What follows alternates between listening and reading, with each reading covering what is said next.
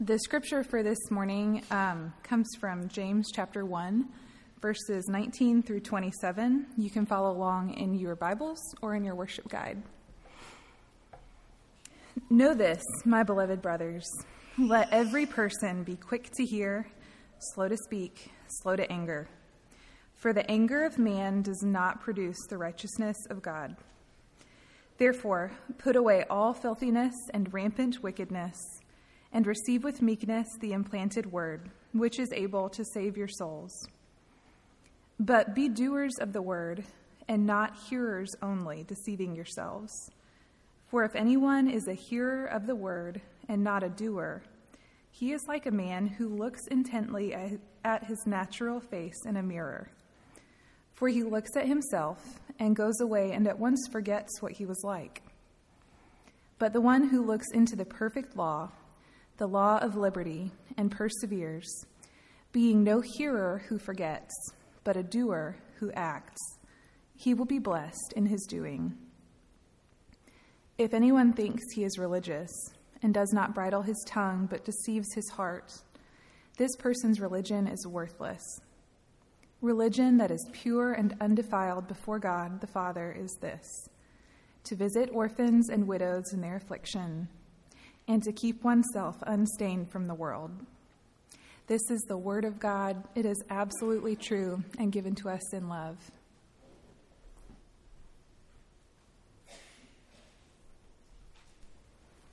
Good morning. It's good to be back. You go away for a year and then a pandemic hits and you come back and I don't know a lot of you. That's good. Change is good. I think this is the first time that I've actually preached in this building. I think I did a little mini lesson for a special service we had, but it's been that long.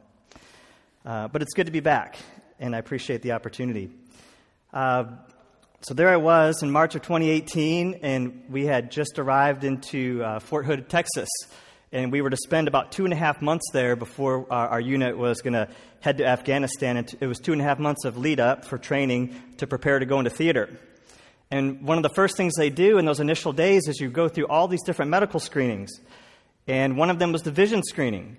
And my vision's terrible, so after going through the vision screening, about 3 days later, my equipment arrived, the equipment that was going to enable me to see and keep me safe in the combat zone. And I put my glasses on, and this is what I got, standard Army issue. And not only did they look like this, which I think was the Army's way of trying to keep from guys having an affair, because there's no way a woman was going to come within 10 feet of me when I had these on. But when I held them up, the prescription was wrong. Like, it's not even close to being right. And so everything I look at when I have these on is distorted. It's not reality. Everything I look at. And if I want to see things as they really are, I have to take them off. I thought, good gracious, this is the first piece of equipment they gave me. I was a little nervous about the rest of the equipment they were going to give me. Everything else seemed to work just fine. But the point is, when I put these glasses on, it reminded me that we all have lenses through which we see this world. We may not realize it. It may not be as evident as these lenses that the Army gave me, but we do. Our lenses are, you call them lenses, biases, filters, however you want to define it, but they're a result of who we are based upon our experiences, what we've learned, what we've been taught, what we've been through in life, our culture. We all have different experiences. That's why two people who witness the same event will describe it completely differently.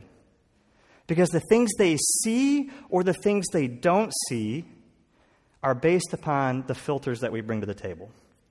And I bring that up because I think that when we read Scripture, we do this, and we do it unconsciously. And we run the risk, if we're not careful, of really examining ourselves and understanding what those filters are and what those lenses are that we bring to the Scriptures. We're either going to read things into it that aren't there, or we're going to miss things that are there. And, you know, I think in general, as folks from the United States, culturally, there are all sorts of filters that we apply to things. I think in general, people from the United States, we're doers, we're accomplishers, we're goal-oriented. It's kind of part of the fabric of who we are. Self-reliance is important, independence, things like that. So I think that when we come to the Scriptures, we read into the Scriptures some of these things if we're not careful. I think we're asking ourselves a lot, do we measure up? How do I measure up in general in life? But I think we apply that to our relationship with the Lord. And I think a lot of us are anxious because of it. There are a lot of positive benefits to having a lens like that, but there are negatives as well. And I think if you look at the culture of what we would say evangelical Christianity in the Western world, our country especially, we have an emphasis on things like discipleship and obedience. And I suggest that there's probably a lot of anxious Christians today. I know I certainly suffer from chronic anxiousness in my faith. I think some of you can resonate with that message. We either hear it or from the pulpit, or we hear it from ourselves that I should try harder, do more. I'm not reading the Bible enough. I'm not praying enough. I'm not telling other people about Jesus enough. I'm not volunteering enough. And when we come to the Scriptures with a lens like that of anxiety and angst and wanting to do more, we come to a passage like this, and I think we risk reading things into it that we ought not to, or missing things that are clearly there if we will work hard and take those lenses off. And so when I was given this topic to preach on, and Todd said, it's going to be on Christ-like living, and then I read the header in my Bible, which really isn't a part of the Scriptures. It's really something people added. It was like hearing and doing the Word. Man, it was like anxiety. Oh, man, this is a message about measuring up in integrity and your actions matching what you say you believe. And I just started thinking about all the things I am and am not doing to be a doer of the Word. But then I took a deep breath, took off that lens that I was looking through, those glasses that just don't fit. And hopefully we'll have a different message for you today. Let's pray. Lord, this is your Word, and Lord, we want to understand it right. And I pray that you would remove any of the biases that each of us have as we look at it, and that there would just be truth today that would come through the teaching of your Word, and that you would apply this message to our hearts individually, as only your Spirit can, as we need it. Amen. So let me start by talking about what this passage does. What this passage does is I think it gives us a roadmap, it really does, for how our lives ought to align to the way what we believe ought to align to how we behave, right? We could define that as Christ-like living. What does it mean to live like Christ? What does it mean to be like Christ? How do we have our actions match our words? However you want to define it, I do think this passage gives us a roadmap. And the way that it does that is I think that there are two chunks in this passage that attempt to teach what this is. What is this Christ-like living? What is this not just being a hearer, but also a doer? What is it?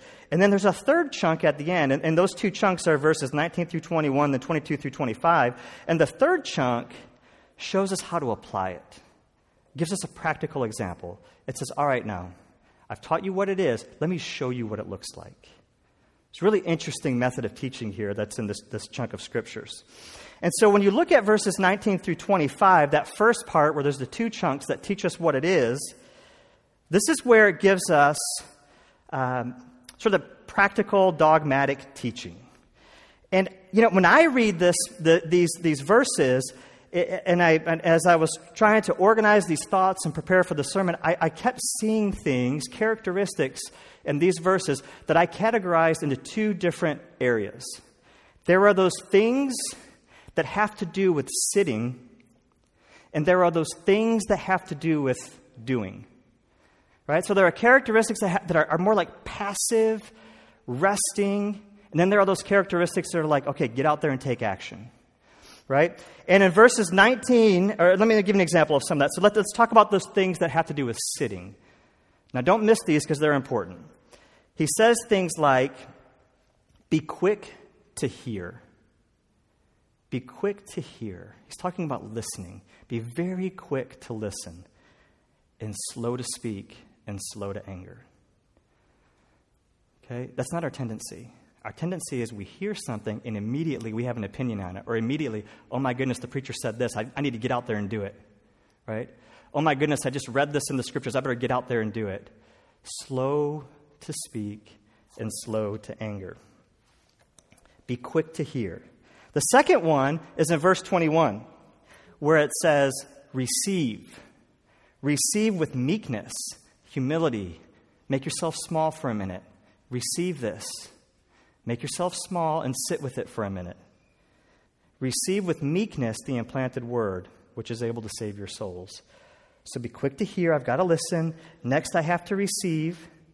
And the third thing that's in the sit category in this passage is look into the perfect law. Look into the perfect law, the law of liberty. Quick to hear, receive, look into. Look into means take your time with this. Don't just glance at it. Slow yourself down. Look into the law of liberty, meaning His word. And finally, in verse 25, it says, remember it, being no hearer who forgets. So you're not just looking at it. You're not just receiving it. You're not just hearing it. But let it soak into your brains. Let it soak into your soul. Let it soak into your being. Do not forget this. So those are the sit categories of things. Christ-like living. How do my actions align with my words? 4 things. Hear, receive, look, remember. Okay? Now on the do side are things like, it's pretty good advice. Put away all filthiness and rampant wickedness. Be doers of the word and not hearers only. Don't deceive yourself. And be a doer who acts. What's interesting about the do side, now, typically what would happen is when I would read a passage like this, I would not even see, listen, look into, receive, remember. I wouldn't even see that. I would see, be a doer of the word. Don't deceive yourself and don't deceive others. Put away all that filthiness and all that wickedness. And my mind would immediately start going to, what do I got to do to be a doer and not just a hearer only? Now notice there are no specific actions they tell us to take. He doesn't define what a doer looks like. He just says, just be a doer, not a hearer only. But He does give us specific actions to take when it comes to sitting. And He's telling us, listen, receive, look into, remember, very specific commands. The do part is general. And that's where, when I put on my lens of wanting to prove my worth and value to the Lord and to you and to anybody else, I start creating that list of do. And that list doesn't exist in this passage. Do you see how the lenses we bring get in the way? Don't allow us to see things, and then cause us to see things that really aren't there. So what we do when we come to a passage like this and we hear a phrase, which really sounds good on the bumper sticker, be a doer of the word, not a hearer only, so that kind of thing sticks with us. We put on those glasses and we pull out this like imaginary measuring stick, right? And we start measuring. Okay, am I a doer or am I a hearer only? And we see this analogy in this passage too about don't be like the guy who looks at himself in the mirror, and the minute he walks away, he forgets it. Don't be like that person that looks into the Scriptures and then immediately turns and does something that is contrary to what's in the Scriptures. We start building that anxiety up in our hearts. I can't be like that person. I'm not that person. I'm going to prove I'm not that person. And by the way, when we pull out that measuring stick and we start saying, how do I measure up against these things? What are we measuring anyway? I mean, it's kind of arbitrary depending on the person. I think if we asked each of us what you measure yourself up against to make sure that you're living like Christ or that you're a doer and not just a hearer, I think we would get a bunch of different answers. I know this because I've asked a lot of my soldiers this question. For some, they pull out their measuring stick and it's language. Like, well, you know, I said the D word last week, but it wasn't the F word, so I'm making progress. Like, I'm doing good. That's my measuring stick. Volunteer hours. I did enough last week. I think I did 10. Probably could have done 12, but I did 10, so that's okay. I'm doing all right there. I spent, like every day, I spent reading the Bible. So measuring up, not bad, right? For others, it's money. It's how they're investing their money. I'm not wasting my money. I'm being frugal with it. I gave some away. I'm measuring up. I'm a doer, not just a hearer. Types of movies you watch sometimes are a benchmark for you. Your dress, whether or not you consider it to be modest or not, that's a benchmark. How frequently you attend church, and the list could go on and on. And most of us are unconscious of the measuring sticks we use and what we're putting ourselves up against to see if we really are doers and not just hearers only. Whatever it is that we default back to prove our value and worth to God and to each other, it's wrong. And that's not what the gospel's about, and it's not what this passage is telling us to do. Because oftentimes our values are measured in what we do, what we accomplish, how we succeed. Our spiritual lives, as one author put it, it's like a shareholder meeting, where once a quarter you sit down and you evaluate yourself and you go before the Lord and you say, Lord, I'm making pretty good progress in this area. I think I'm okay. Or you convince yourself you're okay. And we miss the whole point of having a relationship with God and the whole point of what Christ-like living really means. Can we really ever do enough for God?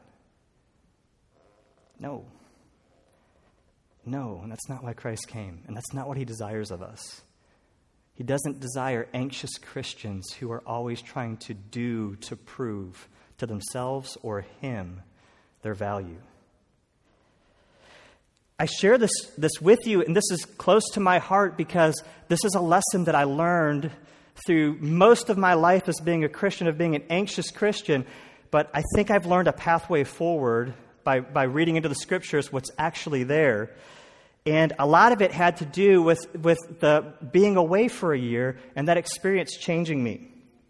Because when our unit got the message that we were going to deploy to Afghanistan, I was immediately full of anxiety and angst and worry. But do you know why I was worried? I wasn't worried about the dangers of war or what was going to happen or even being separated from my family. None of that even entered my mind at first. I immediately was anxious because now I couldn't rest on the laurels of my civilian career. Now I was going to be the professional Christian where I had to prove that I was worthy of that role. I had to prove my holiness. I had to be the standard for what it looks like to live like Christ and be like Christ. And I started thinking in my mind, literally, what do I do first, second, third each day? What programs do I create? What wisdom do I impart? How many people are going to come to saving faith because of me? What answers will I have to all the questions that they're going to have of this gray area of being in battle and reconciling that to teachings in the Scriptures? It was anxiety about proving my value as a Christian to be able to lead others to Christ. It was all about do. But then I came back to the principle in the New Testament and elsewhere in Scripture, where over and over Christ is exhorting us to be quick to hear, slow to take action. Let things seep in. Union with him is more important than anything else if we ever want to accomplish anything in this world for him. Listen, receive, look into, remember. And if you look at this passage, what are the results of those sitting characteristics? Receiving the implanted word saves your soul. Looking into the law liberates you. None of the doing actions do anything to improve your spiritual condition. But the sitting actions, those are effective. They save your soul. They liberate you. So why do we overlook these sitting characteristics and focus so much on the actions we take? Why do we miss the mark of the relevance of those sitting actions when they're the ones the Scriptures say are effective? Another way to say this is you cannot be a doer until you learn to sit. In fact, the passage says that in verse 25. But the one who looks into the perfect law, the law of liberty, and perseveres, being no hearer who forgets, but a doer who acts, he will be blessed in his doing. There is a sequential order. You cannot be effective in your doing until you learn how to sit and be at peace with Christ. At work, I have a colleague who's just as neurotic as me and gets worked up very easily. And we have a running joke that when she gets spun up, I tell her to sit down. When I get spun up, she tells me to sit down in a loving way. When we're in a meeting with other people, or sometimes I'll pull up a chair. And when we're in a meeting with other people, and we can't say that out loud because other people will think it's weird, I just text her a picture of a chair. I think metaphorically, God needs to send us all a chair. And we need to sit down. If you look, this is not just in this passage. This is all throughout the New Testament. If you look at Mark 1, verses 16 through 17, this is Jesus calling his first disciples. These are critical words that Jesus says. It's the first time he's calling people to be his disciples, right? He's starting his public ministry. And listen to what he says to them. Passing alongside the Sea of Galilee, he saw Simon and Andrew, the brother of Simon, casting a net into the sea, for they were fishermen. Hear this. And Jesus said to them, "Follow me, and I will make you become fishers of men." Do you know what we do when we read this passage and we have those distorted lenses on? We're like, fishers of men, bolt, and we go out, right? Oh, Jesus wants me to go out and fish for men. I better go out and evangelize. I got to go share the gospel with as many people as I can because he wants me to be a fisher of men. And we miss that Jesus has a role here and I have a role here in this passage. The very first thing he tells his disciples is not go out and change the world. The command that they get, that they receive from Jesus, is sit. Follow me. Literally in the Greek, come here. Come here. It's about me.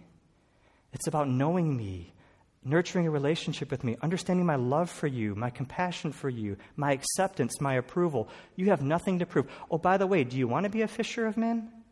Do you want to change this world? That's my job. I will make you to become, is how that literally translates. You cannot change this world until you follow him and receive him first fully. You have nothing to prove. I believe Jesus, metaphorically, stands at the shore of our lives, and we're out there busy churning, aren't we? And he's saying, come here. Come here. What are you doing? Sit with me. John 15:4, abide in me and I in you. As the branch cannot bear fruit by itself unless it abides in the vine, neither can you unless you abide in me. It's a silly analogy, isn't it? If my body were the trunk of a tree, my arm was a branch, let's say this branch fell off. Boy, that branch could work really hard and try to will a piece of fruit, like an apple just to form. But there's no way that apple's going to form unless it's attached to this trunk, and it rains, and there's sun, and there's nutrients. We do it all the time. We just will ourselves to produce fruit. And we think we do, because maybe we do some good things in the world. But we kid ourselves. It's not about the fruit we bear. It's not about the work we do. Christ-like living means sitting with him, nurturing a relationship with him, believing what he said when he said he loves us and we have nothing to prove, that we're fully accepted, that there's nothing we could do to earn his love and approval more. Colossians 2:6-9, because this is in Scripture all throughout. If we would just take off our biased lenses and we would see it. So then, just as you received Christ, continue to live your life in him, being rooted and built up in him, strengthened in the faith as you were taught, and overflowing with thankfulness. What we do in this world should be an overflow of what Christ is doing in our hearts. See to it that no one takes you captive through hollow and deceptive philosophy. Sounds like the philosophy we apply to our faith, where we say we got to do in order to be accepted. We got to do in order to be a good Christian, which depends on human tradition and the elemental spiritual forces of this world, not on Christ. For in Christ, all the fullness of the deity lives in bodily form, and in Christ, you have already been brought to fullness. Nothing to earn, nothing to prove. And of course, in Psalm 46:10, the very famous verse, we love to quote it, we have no idea what it means practically. Be still and know that I am God. Literally, stop striving. Stop striving. Cease striving. And know that I am God. He is telling us to sit down. The key to Christ-like living is sitting with him. Before we deployed, I didn't know how to deal with that anxiety. And so I just decided to make a conscious decision to believe these passages and believe the gospel. and I completely changed the way that I approached my faith with the Lord and how I was going to live it out. I had a year to experiment, and so I did. And so rather than focusing on all the things that I was going to do, I made a conscious effort to learn new ways to connect with the Lord. That was going to be my primary doing. It was going to be to sit at His feet, to make sure that I was understanding different ways to pray, different ways to receive His Word. I researched things like contemplative prayer practices, different ways of meditation on the Scriptures, things that were so outside of the norm and uncomfortable for me, and so far outside of our typical traditions in evangelical Christianity. But I needed something. I wanted Christ. I wanted Christ, and I had to figure out a way to get closer to Him. And through trial and error and learning, my spiritual life took on a whole different practice, a whole different meaning. And then what I decided to do is, rather than trying to prescribe all these different programs and holy things that I was going to do to prove to people the worth of Christianity, I was going to believe what Christ taught me, which is I'm created in His image. He's given me certain gifts and talents, and His Holy Spirit dwells within me. And as I connect with Him, my job is just going to be to love and connect with others. I'm not going to try. I'm just going to be me. And me plus the Holy Spirit is just going to have to be enough in whatever context I'm in. As long as I'm staying connected to His Word, as long as I'm staying connected to Him, I'm just going to have to believe that's enough. And you know what? People are going to see inside and out. They're going to see when I make mistakes. They're going to see when I stumble. And then they're going to see how I take that to the Lord. And I'm going to allow myself to be vulnerable. And that's just the way it's going to be. And you know what happened? First of all, I was liberated. But, the soldiers loved it. Because you know what they want is the same thing that everybody else wants in this world? They just want truth and authenticity. The last thing they needed from me was a guy who had all the right answers.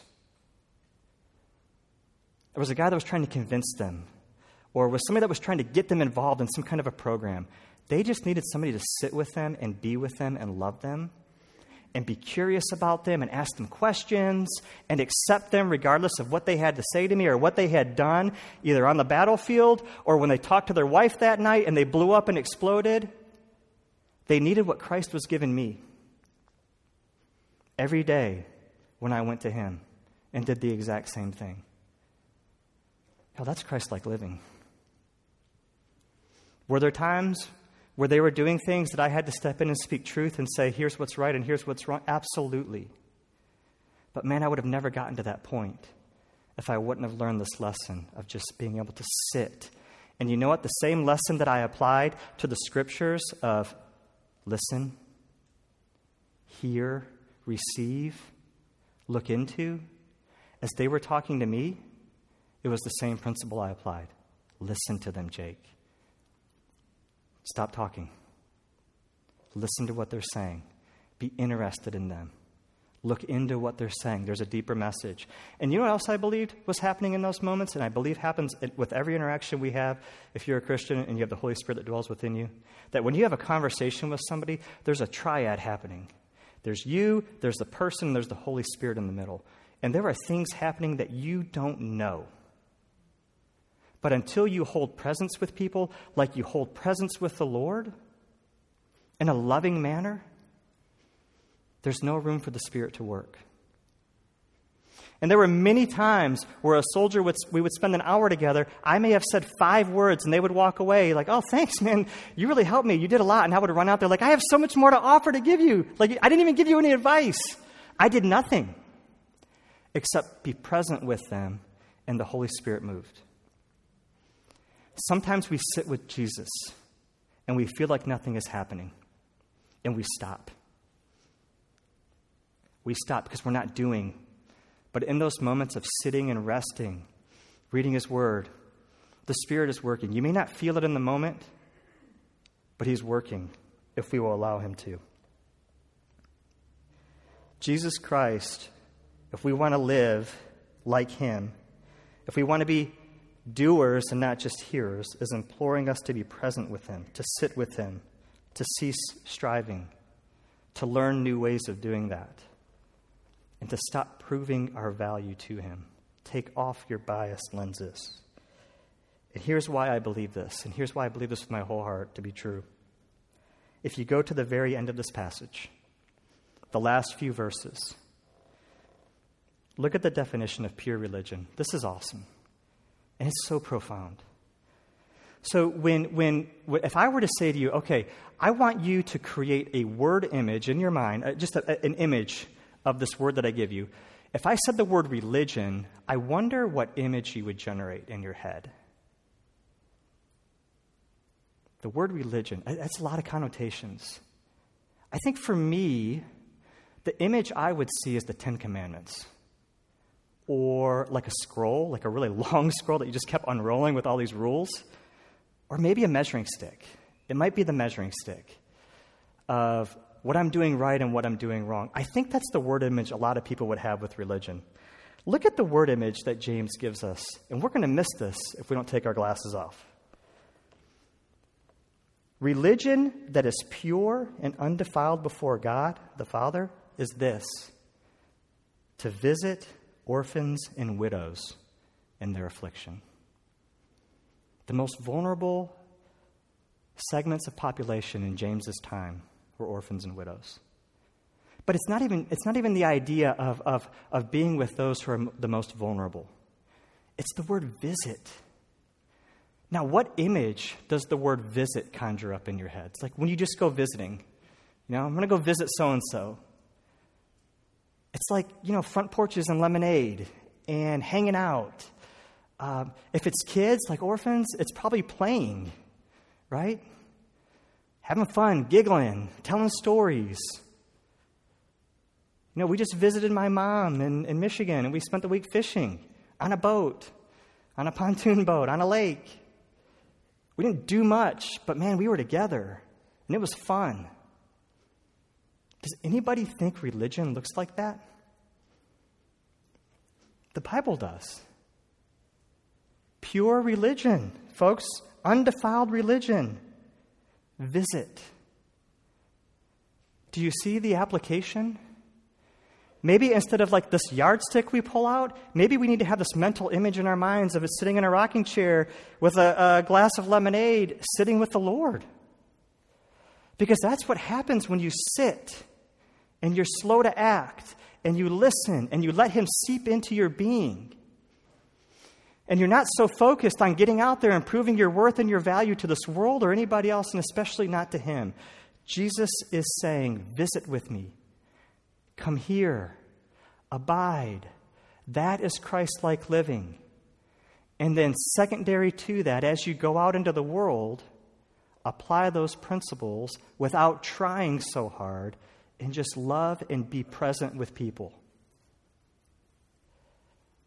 On the surface, that can sound very simplistic, and I hope you don't dismiss this message, because it does sound simplistic. And I hope you don't dismiss this message and think that I'm saying that doctrine and dogma are not important. They are.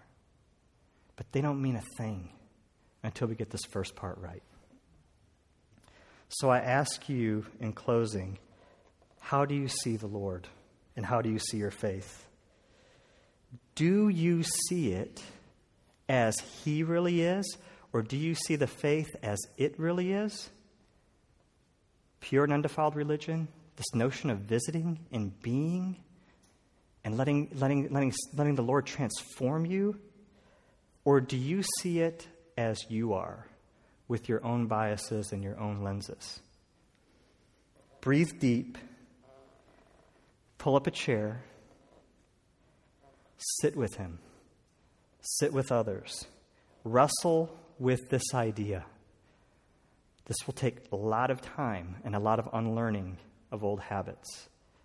But find a new way to connect with Christ and to connect with others that has nothing to do with that word image of a scroll and a dogma, but has everything to do with this notion of visiting, abiding, come here, and being transformed by Jesus Christ, who loves and accepts you just the way you are today, and what will never change based upon anything that you do. And that is good news. Amen.